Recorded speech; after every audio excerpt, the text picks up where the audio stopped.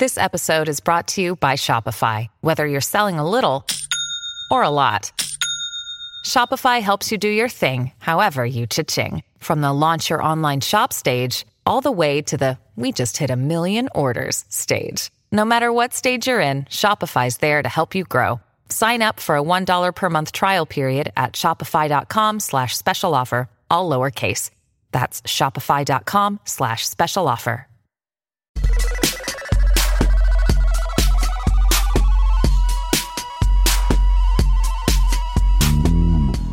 Hello and welcome to Quarantiniacs. Following the example of countries with their heads screwed on properly, we've placed the podcast in isolation. And I'm not in the pub with Stanley Johnson. I'm Ros Taylor, and this week we're all recording the podcast from different locations for the first time. So apologies if it occasionally sounds like some of us are at the back of the cupboard eating the custard creams that were supposed to last until May. But whatever happens, Brexit is going ahead. Dominic Raab says it's the first time he's had a chance to chat properly to Cuba, and that's a sign of the brave new post-Brexit world. And David Davis reassured us the unfortunate COVID-19 events will mean that cross-border traffic will be depressed and customs will be more than able to handle the traffic. Silver linings, eh, David? But is this bravado? And are we heading for an extension? We'll be discussing that and plenty more with a few of our regulars through the magic of the internet. Naomi Smith is CEO of Best for Britain, who shared a list of top 10 tips for working from home to its staff last week. Naomi, what sort of things did you suggest? We did a little dress rehearsal actually a few weeks ago to make sure that if this did happen, and of course it now has, that we could all continue to work. And a big part of that for me was making sure I was looking after the team's mental health in particular. And partly because of the housing crisis, lots of staff rent in houses of multiple occupancy, and there is no shared communal area. They have their bedrooms, and what had originally been a lounge will have been converted into a bedroom. And so I was very worried about them maybe being cooped up in their bedrooms, having to work there and sleep there and everything. So, just giving them advice about making sure that you do get up in the morning on time, that you treat it as a normal working day, having a shower, maybe using what was your commuting time to go for a walk or a run, getting dressed so that you've got something to get undressed from when you go back into your pajamas at the end of the day, because otherwise what are you going to do, get dressed into a suit after being sat in your casuals all day, and to just make sure that you're really keeping up with the comms, and that I think is so vital at the moment. So the team we have twice a day meetings on video conference, but then in between those I'm really encouraging them all to have bilateral chats just as they would at the water cooler in a normal office environment. That sounds very sensible. Have you got any tips for dealing with a very hyperactive 7-year-old? Oh dear. No, I mean, I am auntie to a lot of nieces and nephews of similar age. Maths on Toast, I'll give that charity a shout out. They have produced a lot of really fun activities for parents who are now having to homeschool maths that are actually quite fun things to do. So maybe check out the Maths on Toast website. It's a good idea. Friend of the show, Ahid Shah, joked the other day that we'll just be minding our own business, and Robert Peston will say, I've heard they're going to brick up your nan, no further questions. How big of a problem is it that major government strategy is being released to select friendly journalists? And look, there can be no denying that the government has had some problems communicating its message. But I think that the daily conference that Boris and his two amigos are now having will be useful to make sure that people receive the correct information, regularly updated, etc. And we just need to ensure that they've got real clarity of message so people act correctly and don't end up, endangering people inadvertently. Yeah. We are delighted to welcome back Alex Andreou, if only in a virtual context. I know. I am delighted to be welcomed. He's been away in Greece for the last few months, and now he's going to be there for the foreseeable future as all European flights are cancelled. Alex, welcome back virtually. Thank you. How are you, and how is Mykonos? Because we missed you a lot. I miss you a lot too. I'm going out of my frigging mind here. It's beautiful, but there's an underlying threat, isn't there? So it's terrible. I'm trying to shelter Mum from the outside world. So we have a system with my sister where she does all the shopping and then leaves it outside my door. And then I take it in and wash it and deliver it to Mum downstairs so that she comes into no direct contact with the outside world. But it's terrifying. Yeah. Greece has been no stranger to crises in the last decade or so, has it? Though? Yeah. What's the mood like generally? Have you got a sense of that? I've got a sense of it, obviously. I don't have a point of reference as to whether it's better or worse than it is in the UK, because I only see what I see on social media, if that makes sense. So I see plenty of photographs of empty supermarket shelves, but then my other half goes to our local supermarket and reports that there's very few shortages. So I don't know the extent to which people tend to report only the negative. I'll tell you one very funny thing that I saw. Someone tried to do the whole singing from balconies thing. And it was caught on video. So they stepped out on their balcony and started singing a ballad. And within 10 seconds, someone shouted, "Shut up, you moron." See, I was just imagining like Mamma Mia, basically. I had that image in my mind, and then you shattered that totally. Yeah, well, it's like Mamma Mia with a deadly virus. So, 28 days Mia or something. Some listeners won't have any choice but to self-isolate with their elderly relatives. Do you have any advice for them? Yes, I have loads of advice for them. And you have to do like a CSI chain of evidence thing. So that's what you have to think of it like that. You have to think of things coming from the outside and people coming from the outside as a threat that needs to be neutralized, if that makes sense. So I've got a little tip for people who are maybe not with elderly relatives, but are very conscious of checking in with them more regularly. And it's not that you should sort of, make a mental note that you're going to call your grandparents or your parents or whoever it is. It's to let them know that you're going to be calling, because a huge part of the fun for them is the anticipation of that call. So it gives them something to look forward to. They know, Naomi's going to be ringing me at 6 p.m. this evening. That's a nice thing for them to look forward to. And if they've got carers that are popping in, it gives them something to say, my granddaughter's going to be ringing me later. So that's a really key thing, I think, to do, is to let people know that you're going to be calling them, so they've got something to look forward to. That's lovely. I think that's right. I've been looking forward to doing Remainiacs all day so far. So I Me too. emphasize that. We have a returning guest this week, a pro-Remain gun for hire. He founded Scientists for EU and NHS for a People's Vote, and is currently a visiting researcher at the London School of Hygiene and Tropical Medicine. So he knows his panic-bought onions when it comes to both Brexit and infectious diseases. Dr. Mike Galsworthy joins us down the line. Mike, welcome. Hi there, how you doing? Having committed yourself to fighting Brexit for almost 4 years, how does it feel now to suddenly and dramatically have a new challenge? Well, immediately after the general election, I felt very deflated, like many people did. It's, what do you do now? And there's been lots of restructuring in the community as to how we sort of pick ourselves up and think about what are the new challenges. And then lo and behold, a really big challenge just goes and lands on our plate. And all of the science issues and health issues that I've been talking about have sort of come back in a new flavor with this coronavirus. And it looks like the government has actually messed it up now.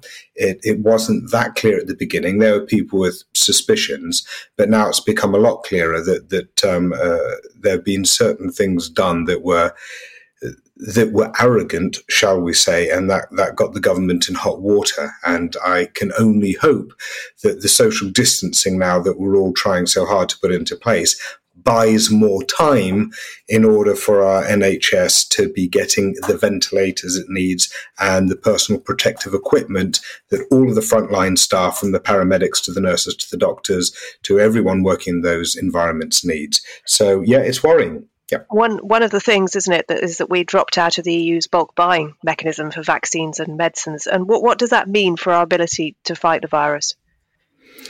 Well, we seem to maybe be dropping out of the surveillance and dropping out of the bulk buying. I know at the moment the Commission are looking at an emergency sort of count and redistribute of all the vital equipment needed. I've heard conflicting information about whether the UK will be part of that or not. But in the bigger picture, this challenge is a global challenge. It's an international challenge, and it is not helped by people trying to be clever and operate in isolation. So when, for example, Donald Trump announces that there will be no more travel from Europe without notifying the European partners, and then crashes the stock markets and then tries to have that plugged back up with over $1 trillion, that doesn't help.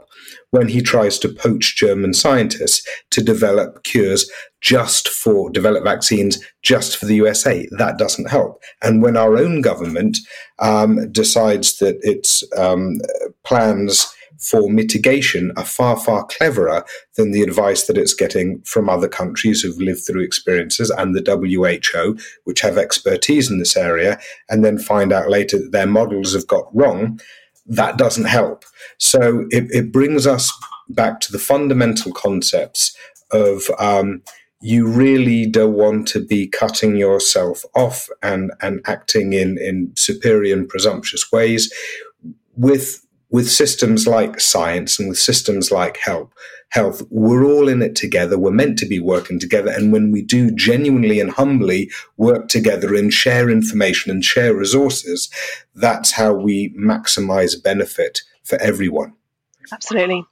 This week, we'll have the latest updates on the outbreak and how it will affect the Brexit negotiations. Okay, it's not the most important issue, but the clue is in the name of the podcast. And Mike will tell us whether the Cummings-Johnson government really is the science-led technocracy that Dom wants us to think it is. Plus, tips on fighting coronavirus cabin fever, or how to take your mind off those arranged marriages that Andrew Lillico has warned us about. That's after a quick announcement from Naomi. Sadly, this will come as little surprise.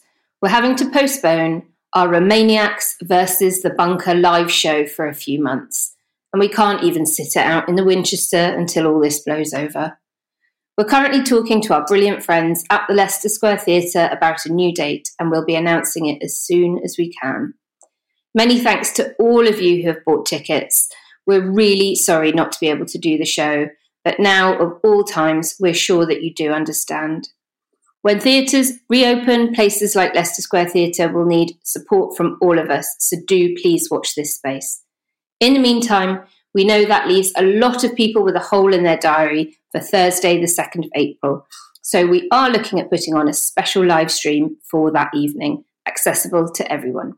Think of it like those lovely Italian people singing out of the window, except this time with Ian Dunt swearing his head off. Thanks, so Naomi. Like Greece. Now, after placing all his chlorine-washed eggs in the Brexit basket during the general election, Boris Johnson and his government will now find its tenure defined by a completely different crisis entirely, coronavirus. On Monday, the Prime Minister announced yet more measures against the spread of COVID-19, asking the public to avoid all non-essential travel and warning that the UK is 3 weeks behind Italy, the worst-hit country in Europe. Only a few days before Johnson's speech, it was predicted that the strategy they put in place could have resulted in 250,000 deaths. Mike, there are people whose only job it is to prepare for pandemics like this. How could it have taken them so long to change course? It is quite strange, especially given the fact that this particular model underestimated the proportion of people that would have to go into intensive care unit by about half. And it was presented by Laura Kuenssberg and others as the science has shifted, whereas actually the true rate for the number of people needing to go into ICU already appeared in the Lancet on January the 24th. At about 32%, it was documented there. So why the hell was the model still lower? One of the problems is that despite our government crowing about the fact that we are science-led and so forth and so on, they missed a very key ingredient of being science-led, and that is having the model open to peer review. There were lots of other epidemiology teams and other scientists around the UK who were saying the strategy you're pursuing will sounds interesting, a little bit alarming, but let us see the workings. And from my inquiries around people that know, it looks like that model really wasn't opened up for other groups to have a look at. And I think if other groups had a look at it, it would have been, that particular error would have been caught in time. So there is also an element of arrogance woven into here, because the WHO expressed sort of incredulity at the UK's model also quite early on. And it was largely batted back from our government as kind of like, well, other countries can follow their own measures, but we're following the science. And so I think that too is a concern. But look, it's a complicated environment. You know, no models are going to get things absolutely right. You have to adapt as you find things. And there are tons of parameters that go into an ever-changing system with different capacities. This is what we're all juggling. But that's also a reason why you don't engage in high-risk activities without at least having it thoroughly checked by everyone on hand first. What's the best case scenario in terms of how long a lockdown could last and when a vaccine could be developed? Because I saw some reports that it might even be virtually impossible to develop a vaccine for coronavirus because it's not a normal flu. What are your thoughts on that? Right. Well, I mean, this is a very difficult one. I mean, coronaviruses already circulate in the human population. About 20-30% of common colds are down to human coronaviruses that don't do too much harm. But then you've also got coronaviruses like SARS and MERS that have crossed over from animals. This particular one seems to have come from bats and pangolins, of all things. And so it's very hard to predict whether it is something that is going to sort of die out with a strong immunity against it, or it's going to change a bit and sort of stay in circulation. It's hard to know whether it's going to be seasonal or not. With regard to a vaccine, standardly you'd expect 12 months to 18 months for a vaccine development when you're throwing everything in. Interestingly, there are already vaccines being tested. So, I mean, the rapidity of the response is absolutely breathtaking. I remember when COVID-19 was first characterized in January by a whole battery of rapid speed scientific publications characterizing it genetically, characterizing its origins. So, I mean, you would expect usually a year or maybe 1.5 years, but I kind of have a little hope inside me that with a global ramped up effort, we might see something quite surprising and hopefully get it down under 1 year in terms of actually having something that can then be mass produced and put out and about internationally. Well, that's a bit more encouraging, isn't it? Naomi, what did you make of Johnson's top team to beat Corona that contained no doctors and no women, but did have Dominic Raab in it? I mean, I think it is probably worth saying that this Sorry, Dominic Raab didn't that. know the importance of Dover. They've not had a good crisis. I think were this a Remain-led government, they would not be getting such an easy ride. The government has had to do this pretty enormous about turn from being effectively a pro-infection government to one that is now much more serious about making sure that we all stay home and minimising the spread. And it kind of reminds me of, all of that invoking of Churchill that Johnson did during the election campaign in particular, but frankly his entire life. And now, this invisible enemy that we are at war with, he finally sort of gets that war and actually, hasn't shown great leadership.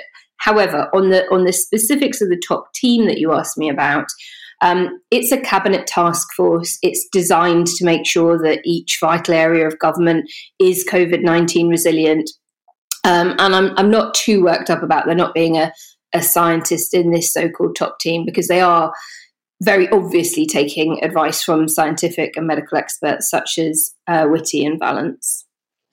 Now, yesterday in our sister podcast, The Bunker, we talked quite a lot of length about the idea of a universal basic income and maybe its time had come.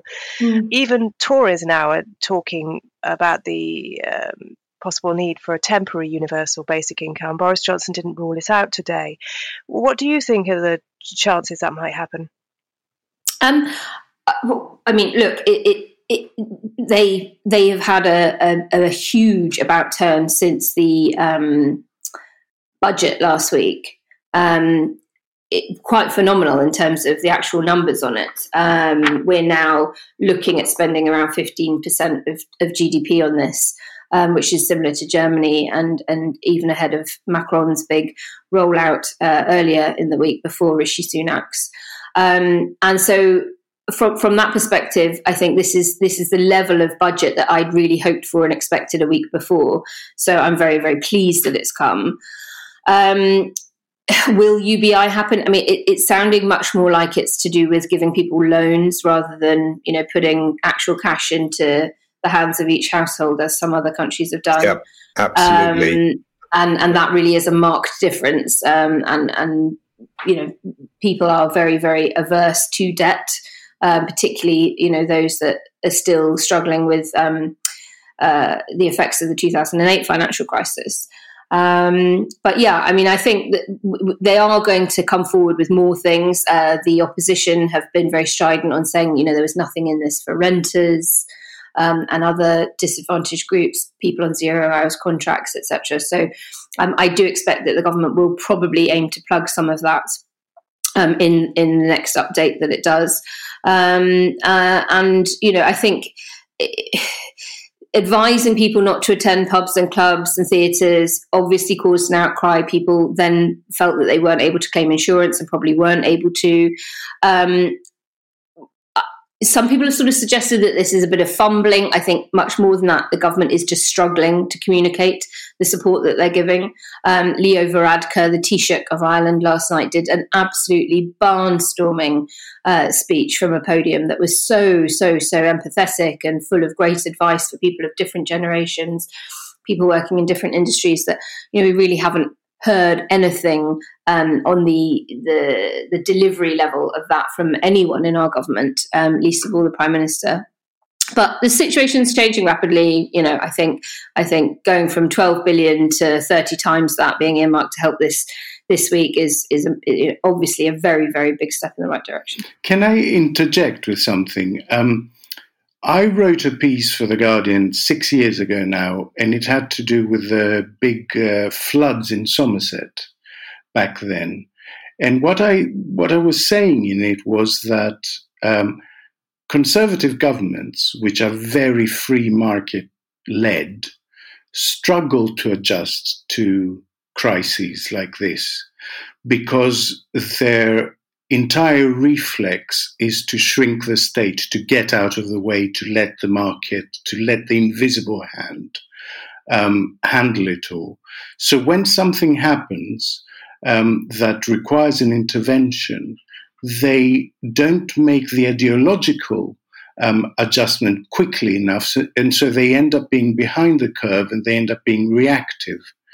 And that, I think, is a wider conversation that we need to have after all this has died down, which is, if you keep electing people whose explicit aim is to atrophy the state, you can't then be surprised when the state lacks the musculature to spring into action when you need it. Mm. Naomi, you've been campaigning quite hard for the Brexit transition period to be extended. Where are we on that? Do you think it will happen? Ooh, well, yesterday, so on Tuesday of this week, Peter Foster at The Telegraph, friend of the podcast, put out a piece in The Telegraph suggesting that absolutely our government was almost certainly going to have to request an extension. And then we've seen multiple messages coming out of Number 10 and others walking back from that and saying, obviously, no such thing at all. But I really think it only seems like it's a matter of time before it happens. We are, as I said, at war with an invisible enemy. We simply cannot fight on two different fronts. It's heartening that they're thinking about it. I think we all need to write to our MPs and let them know that they would have our support were they to back the government in doing this. It's just simply not reasonable to expect a government to have negotiations tied up with the EU by the end of the year while dealing with what is a warlike emergency that none of us in our lifetimes have had to come anywhere close to dealing with. Especially when we know that the average EU trade deal takes on average about a decade to negotiate. So it's not reasonable, but it's certainly not desirable. Most people want the government to focus on this current crisis that's right in front of them and don't want to set the government up for failure with no time to negotiate or space to manoeuvre. Because then we'd be in a situation where we were definitely headed for a very bad deal or no deal whatsoever. And at best for Britain, we'd been looking at the contingency plans of lots of local authorities over the last 3 years in real detail. And they've been saying to us that they are confident that they could weather the impact of a hard Brexit. So not flourish under it, not, emerge triumphant into sunlit uplands, but they could weather that. But they feared a double whammy. And that was what came through incredibly clearly. They could cope with one thing, not two. We now face that reality, just that. And I really worry that they won't be able to sustain all the vital services we rely on if they're having to do both. I think the government does know that. We've seen them have to release all of the vital PPE that had been ring-fenced for health and safety in the event of no-deal Brexit to now deal with coronavirus. I hope and expect that it's only a matter of time before the government does seek that extension. But I would encourage all listeners to write to their MP and say, if you back the government on this, you've got my support. Could I interject a little thing in there, which is I'm hoping that going through this whole experience at the moment will be very sobering for a lot of people. And like Naomi just mentioned, it is almost like a wartime environment. And if you think about the post-war environment, Churchill was rejected then and people wanted Attlee.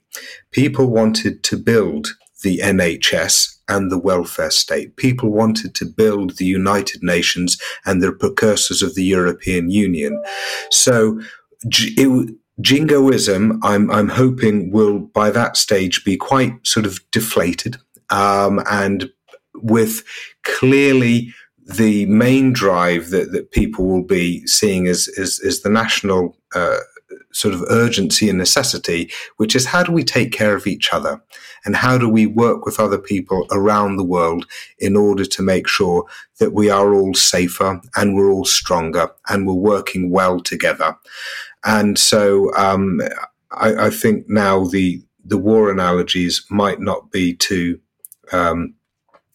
wrong, and we should look to the positives that came from that as maybe a model for the tone of how the country should be or should transition into at this point.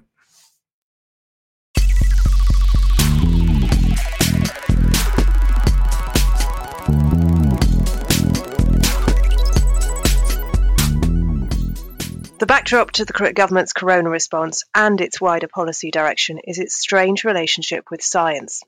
While Boris Johnson's public disdain for girly swats and experts is infamous, his administration is under the sway of self-styled alpha geek Dominic Cummings, who writes word salad blogs littered with references to artificial intelligence and causality theory, and earlier this year advertised for super talented weirdos, wildcards, and unusual mathematicians, whatever they are, to work in Number 10.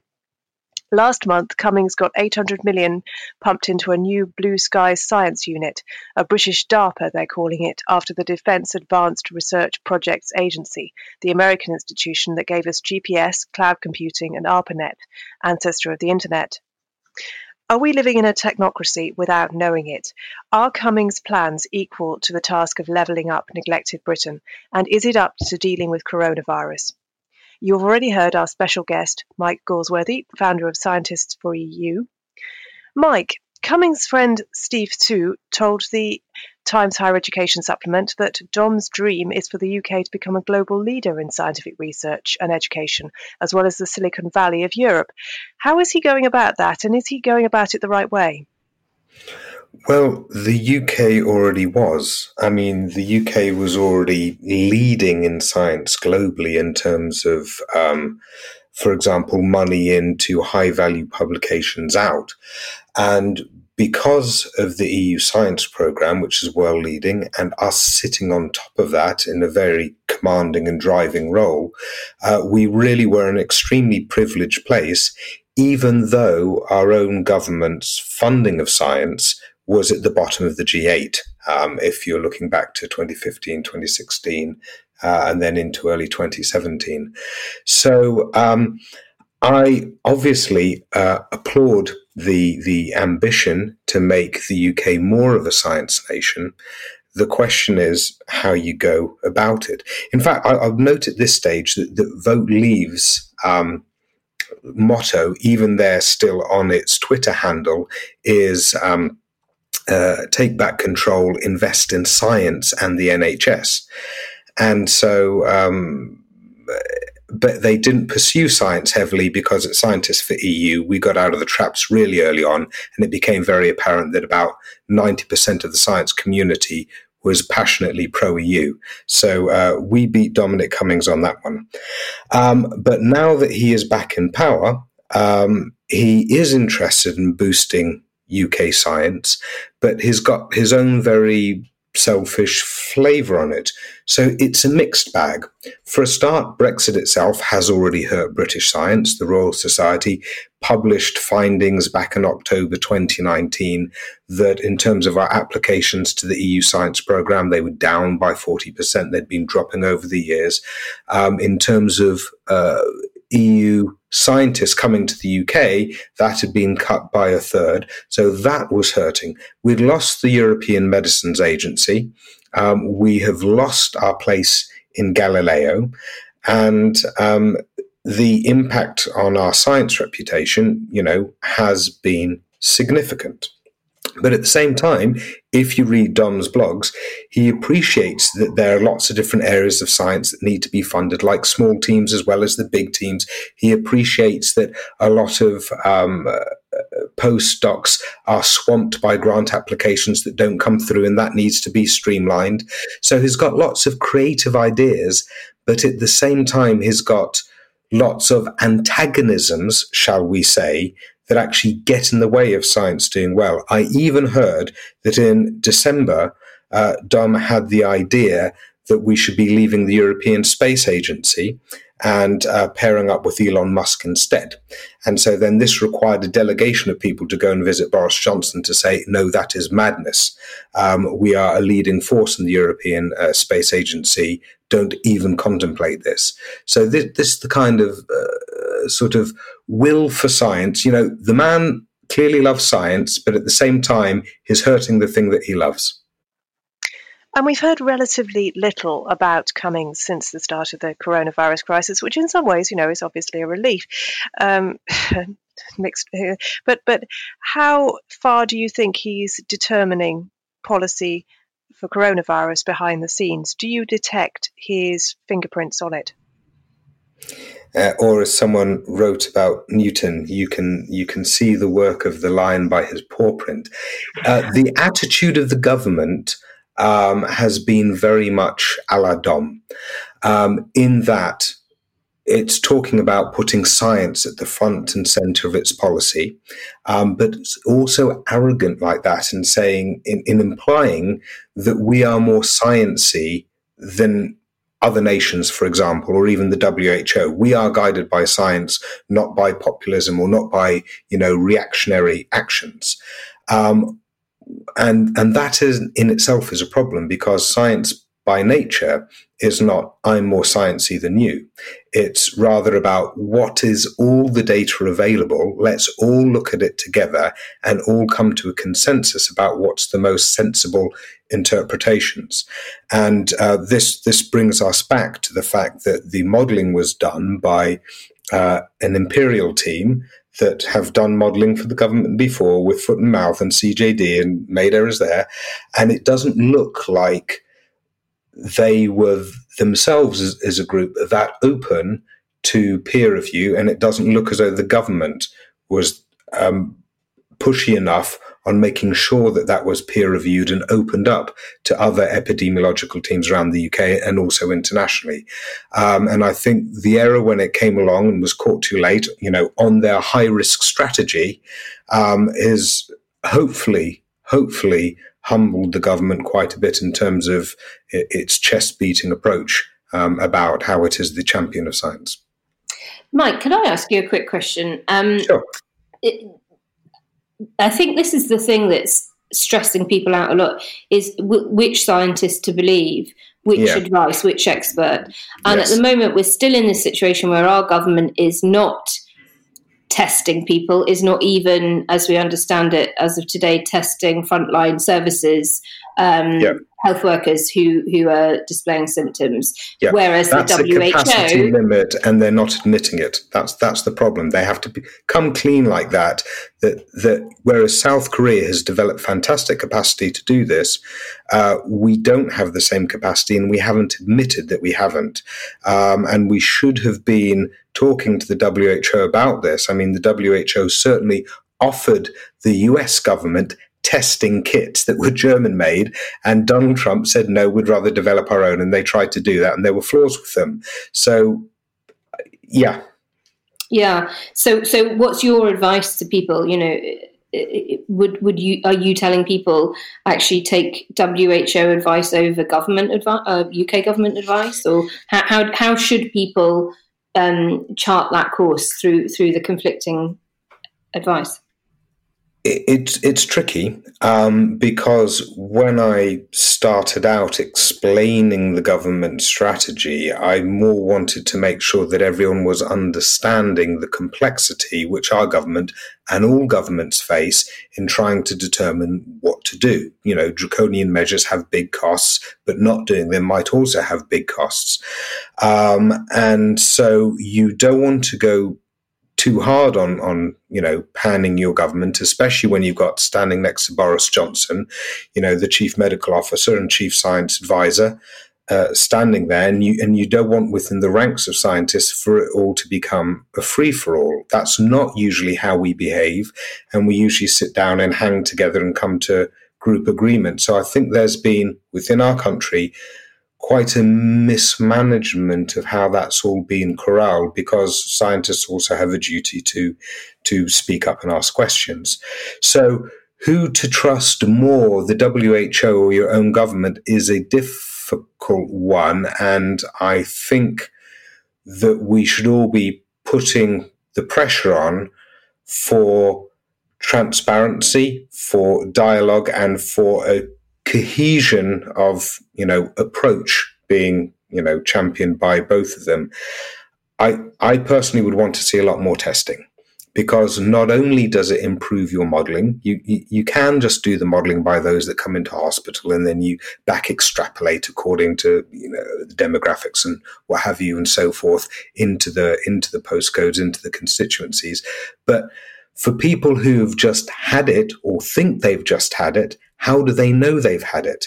And then certainly for the frontline staff that have to deal with so much exposure, I think it's, I don't want to say criminal. I think it's a really urgent priority that those frontline staff, from the paramedics to the nurses, to the doctors, to the cleaners, to everyone that works in that environment and are putting themselves at risk, because we saw that 47-year-old young, healthy paramedic in Italy actually die from COVID-19.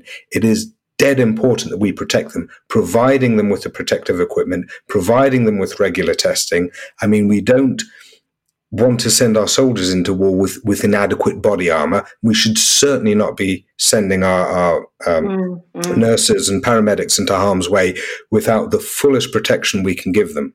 Thank you. Thinking about this new research unit that Cummings has set up, what themes and areas will it be tackling? Because we hear stuff about high-risk, high-impact breakthroughs in areas like energy science and other fundamental areas such as quantum information and computing. What will it really be focusing on? And did being in the EU stop us from doing any of that anyway? Answer to the second one, no, of course not.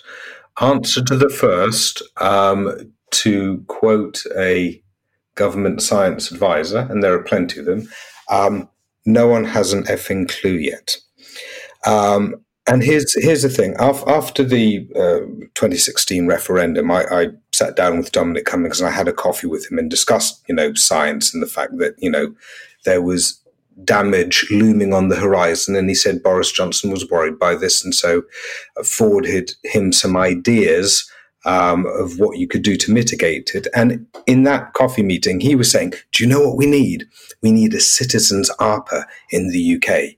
And he was insistent on that. So when I saw it pop up in the Conservative election manifesto, I thought, oh God, the science section here is not designed by going out to the community, asking what's really needed, especially when we've just rebuilt our science infrastructure in the country in terms of having set up UKRI, UK Research and Innovation, which has brought together a lot of the disparate funding bodies.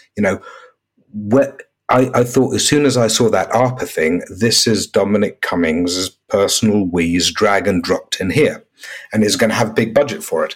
And that's what other science policy people I've spoken to say as well. They say, I've never seen anything like it.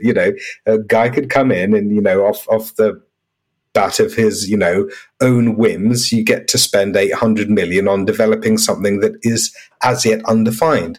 And you've even got other science policy people that have been pulled in to sit down at a table with Dom and help him sort of craft it up. But I don't know how it's going to shape up. I do know that others have said, and I agree, that the real things that DARPA achieved early on in the US back in the 60s and 70s was part of that big national effort, part of that military-industrial complex, which poured a whole load of government money into a lot of the early technology development, which then later bloomed into resources and companies and so forth and so on.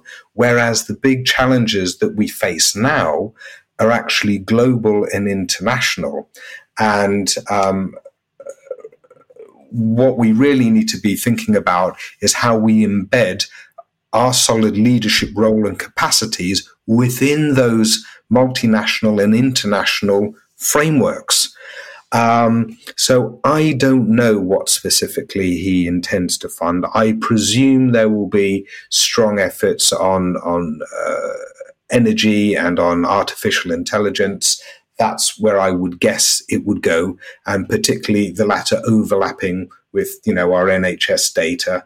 That would actually be a very, very good thing if he were to take that route, because the risk we have with our NHS is that if we need algorithms on it, if we ship our data to US tech companies and they develop algorithms that process our data, they get patents on those, and then we kind of have to buy them back from the US so that our NHS is held hostage to private company processing on foreign shores.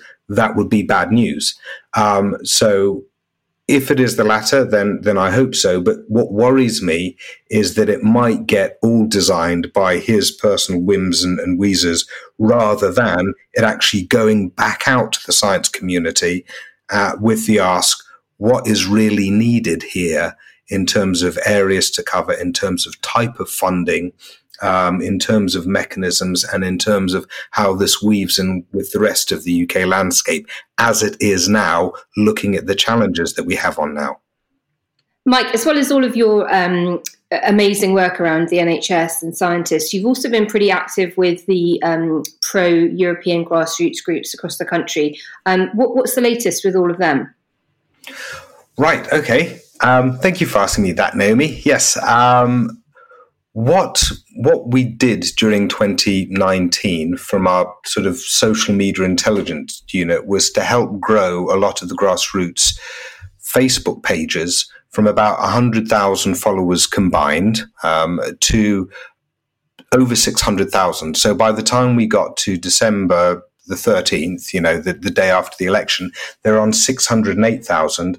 But now they've continued to grow organically past 630,000. So there's a lot of growth still going on in the online presences of a lot of these local groups around the country. And I know a lot of them have had meetings since the general election that have been better attended than anything before. So they're probably shutting down those physical meetings now. But there's a lot of local groups and activists out there that still want to be campaigning. So what we've done, myself and Tom Brafato, is back in 2019 in the summer, we launched March for Change, which was within the fold of the People's Vote campaign, trying to generate a new sort of flanking surge, which was more about the Remain narrative and more about grassroots being empowered to lead on that and hoping to develop, narratives that actually worked locally. So March for Change produced, some of those big marches, and also with Best for Britain, the prorogation protests and mobilizing people then. So we've been rebuilding in order to, with March for Change, mobilize again. But specifically, our first mission is on the US-UK trade deal. And the threats that brings with regard to the NHS, with regard to animal welfare and animal cruelty and food standards and so forth and so on. And actually, it really is quite pertinent now in this current coronavirus environment that we think about global quality of food and quality of farm animal welfare. I mean, this virus came out of the Wuhan sort of markets, and there have been viruses that have come out of animals before through poor conditions. And in the States, you do have a lot of mega farms where the conditions the animals kept in are lower. The US uses a lot more antibiotics on farm animals than we do, and that is dangerous because beyond viruses, there's also the threat of resistant bacteria. So I think now is the right time to have sort of conversations of, if we are rebuilding how we look at the country, how we look at the economy, how we look at our relationships going forward, then we don't want a lot of elements that a pushed, rushed UK-US trade deal may well bring in. And if we look at how we want to build going forward, then we want to protect our NHS, and we want to keep also our standards much closer to European standards.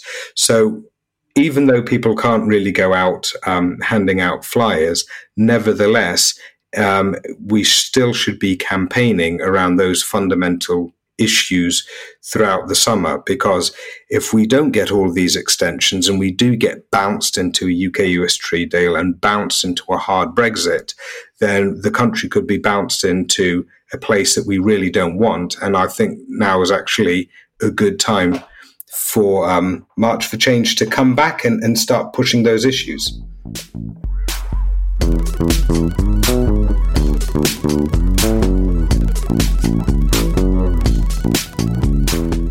Now for our segment To the Barricades, where one of our regulars offers a cause for Remainiacs listeners to get behind this week. And boy, there's a lot of them now. This week, it's Alex's turn. Alex, what have you got for us? I should be intimidated following all that science, but I'm not, because I'm a scientist in the kitchen. So To the Barricades today, what I will offer are some thrifty kitchen tips. As scarcity becomes a reality, both because of shortages and because of financial hardship. Now is the time, it's the perfect time for us to learn to waste a lot less food, because we will have a lot of time on our hands as well. So it's really quite useful. And because it's something we all have to learn how to do if we're going to protect the planet. The wasteful may survive, but only the frugal will thrive. So throw nothing away. Be really mindful of what you waste, except, I have to say, Ian Dunt's Doritos lasagna, for which the only proper place is the bin. Wash everything before you prep it, because it's easier to wash a carrot than it is to wash carrot peel, okay? So its waste is usable. Keep little freezer bags. I always have 3 freezer bags on the go, one with carrot peel, carrot top, onion tops, the bits of the leek you discard, the stalks from the herbs that you don't put in the actual dish, and then keep a second bag for any meat offcuts or carcasses or bones, and I keep a third one for seafood, fish, skin, offcuts, shells of prawns, all of that stuff. All of this makes absolutely brilliant stock, and I have those on the go the whole time. So everything is usable. Almost everything that we now throw away is actually usable, indeed delicious. Stale bread you can blitz into breadcrumbs and put those in the freezer. Soured milk is the most fantastic marinade for any kind of proper protein, because the lactic acid, really breaks down the protein. Also, loads of American recipes use it in cakes and pancakes and things like that. Whenever they call for buttermilk, it's basically milk that's gone slightly sour. Potato peel makes fantastic oven chips. Fruit peel makes jams and chutneys. You can flavor oil with stuff you'd throw away, like the top and tail of garlic. If you throw it in some oil before you start frying the thing you're going to start frying, it flavors the oil. Potato water, pasta water, it's so rich in starch. I always keep a tub of it. I keep a tub of it in the fridge, because you drop a cup into any sauce and it thickens it. You have to learn to extend food. Whenever you're going to make something with a very thick sauce, throw some water in there and instead some starch, a bit of pasta, a bit of rice. That will make the meal go further. And let nothing go off. Before anything goes off, you have the chance to cook it, which will give you an extra few days in the fridge, or freeze it. So let nothing go to waste. I've recently started making my own sourdough starter. It's like having a little pet. So you can, you have the huge resource of a social media community and YouTube videos and all of that. So anytime you're about to throw something away, just do a little search and say, what can I do with carrot peel? And I guarantee you will find 5 delicious, fantastic things that you can do with it. You can make really lovely crisps out of potato peelings. They're fantastic. Yeah. I much prefer your version of survivalism than buying up on toilet paper and guns.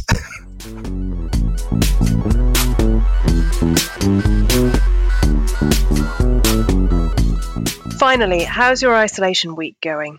If anyone is mentally prepared for a seemingly endless stretch of hardship, lockdown, and endless chickpea curries, it's Remainers. We've been ready for this ever since 2017. And it's good to know the contents of everyone's no-deal Brexit emergency cupboards are finally getting some use. Who knew that tin sardines could last so long? The experience has been hugely varied. Freelance types and daytime Twitter people hardly noticed a difference. Office workers reported cabin fever by 3 p.m. And for millions of people in jobs out in the real world or in precarious occupations, the option of working from home just doesn't exist. We asked our Twitter followers how they were coping. The Reverend Slicker said, "You have to be kidding me. I've had 1.5 days with a civil servant. I've never been so hydrated in my life. Offers of tea every 15 minutes. How can anyone drink so much tea?" Michael Gill said, "It's shit, as trying to close a business isn't my idea of a holiday. I just hope we take a political retribution on these morons who have cost people their lives and livelihoods." And Stevie P said, "I'm afraid the coronavirus has taken second place today to adjusting the ball valve in the loft tank." Mike, have you been working from home? How's it gone? I usually work from home anyway, so for me it's just a continuation of daily life. But no, it's the contact with family that bothers me. So I'm in discussion with my parents and other members of my family about when and how we should meet up, and that's the more sobering end of it. Naomi, do you think this is likely to change the way we work permanently? But when the emergency is over, is the 3 or 4 day week going to become the norm? Yes, and I hope so. All the evidence shows that the most productive economies are those that have shorter working weeks. And certainly I've seen from our own team this week, absolute phenomenal levels of productivity. Now, would we have had that if we hadn't all known each other beforehand and worked in close quarters with each other beforehand? Maybe not. So I think onboarding new team members in this kind of environment would be very challenging. But I think that this virus, if nothing else, is going to change our lives forever in terms of how we organise, how we operate. And I think that probably is for the best. I would just say, though, while freelancers, of course, are very used to often working from home or remotely and things like that, they are also amongst some of the most financially precarious now. And so, big love out there to everyone facing uncertainty about the future of their job, whether they are, somebody who is not office-based and maybe is in retail and hospitality, or whether they're a freelancer. And, really hope that the government budget comes through for you. Alex, do you think we'll get new societal norms from this after the deep divisions of the Brexit years? I hope so. I think people are beginning to switch their thinking. Experts have become quite rehabilitated in the last couple of weeks. And people are beginning to wonder if everyone agrees that statutory sick pay is not enough to live on, if everyone agrees that universal credit is not enough to live on, for someone, who was knocked down on their bike because they're a courier, then why aren't we as generous and as civilized to them in non-crisis times? And I've seen that feeling expressed many, many times over the last few weeks. Yeah, I've been noticing this week, I've been shocked by having joined a WhatsApp group in our road. And I've just realised that there was someone called Ellen living next door, and I had no idea. I had loads of people in my road who I don't exist. I was totally unaware. And it's been quite mortifying in some ways. What are our tips for making enforced working from home bearable, though, with or without kids? I mean, we've heard about not sitting at the computer in your pajamas. Is there anything else that our panel this week have to pass on? For me, I always find that when I want to make phone calls, get out of the house and just go walking down the road, go to the local park. You've got to get away from the computer. You've got to get out of the house, and making a phone call and while you're doing it is just, for me, a natural way to do that. My tip would probably be around not just because you've got easy access to the kitchen and you are now incredibly hungry because you've just listened to Alex talk so deliciously about food, do try to avoid, just that continual snacking throughout the day. Yeah, I'm a snacker. It's terrible. You can easily put on a couple of stone in a couple of months lockdown if you're constantly going to the kitchen all the time. So I'm definitely trying to get out, get exercise, and not graze continually just because I've got the kitchen there. And count your coffees. I hadn't thought of that. That's a good point. Yeah. I have a similarly self-restrained Lentish suggestion, which is I limit myself to 2 hours of news a day, 1 hour in the morning and 1 hour in the evening, because, during this crisis, it's good to be informed. But I think if you're at home, the temptation is just to have the rolling news on in the background the whole time, which just will make you crazy.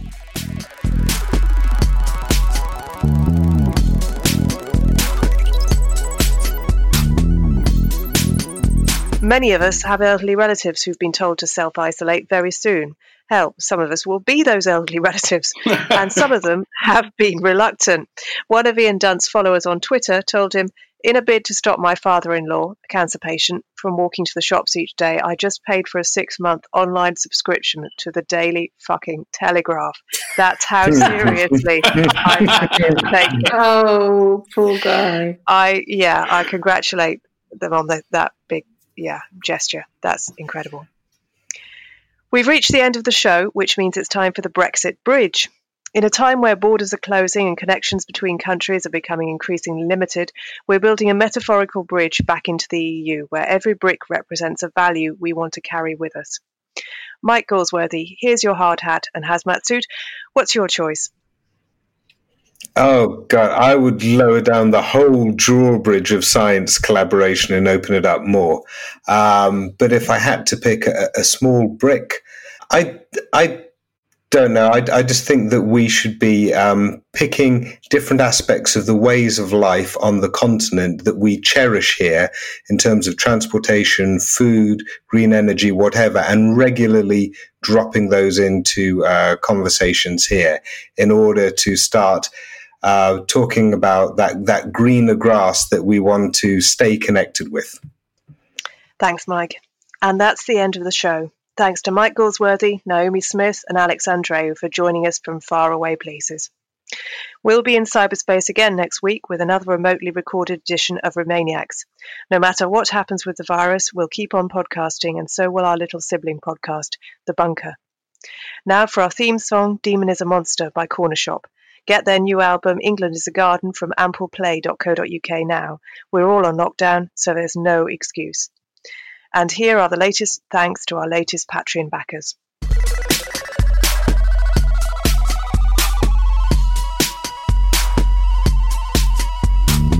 Hello from me to Beth Neal, Sidara, Anna Karen Rask, Sasha Nairak, Cara Burnett, Mena Lloyd, Chris Rainbow and Caroline Herring. Kalimera, and big thanks from me to Liam Holman, Tim Foster, Bashira Khan, Valeria Martinelli, M. Reitz, Alison Carter, David Amstel and Amanda Powling. And finally, hello from me to Catherine Kavanagh, Gary Frank, Andrew Davidson, Nick Coulter, Olivia Fox, Toria Richards, Sitai and Richard Blakesley. Remainiacs was presented in self-isolation by Roz Taylor with Alex Andreou and Naomi Smith. Audio production and scripting was by me, Alex Rees. The producer is Andrew Harrison. The assistant producer is Jacob Archbold. And Remainiacs is a Podmasters production.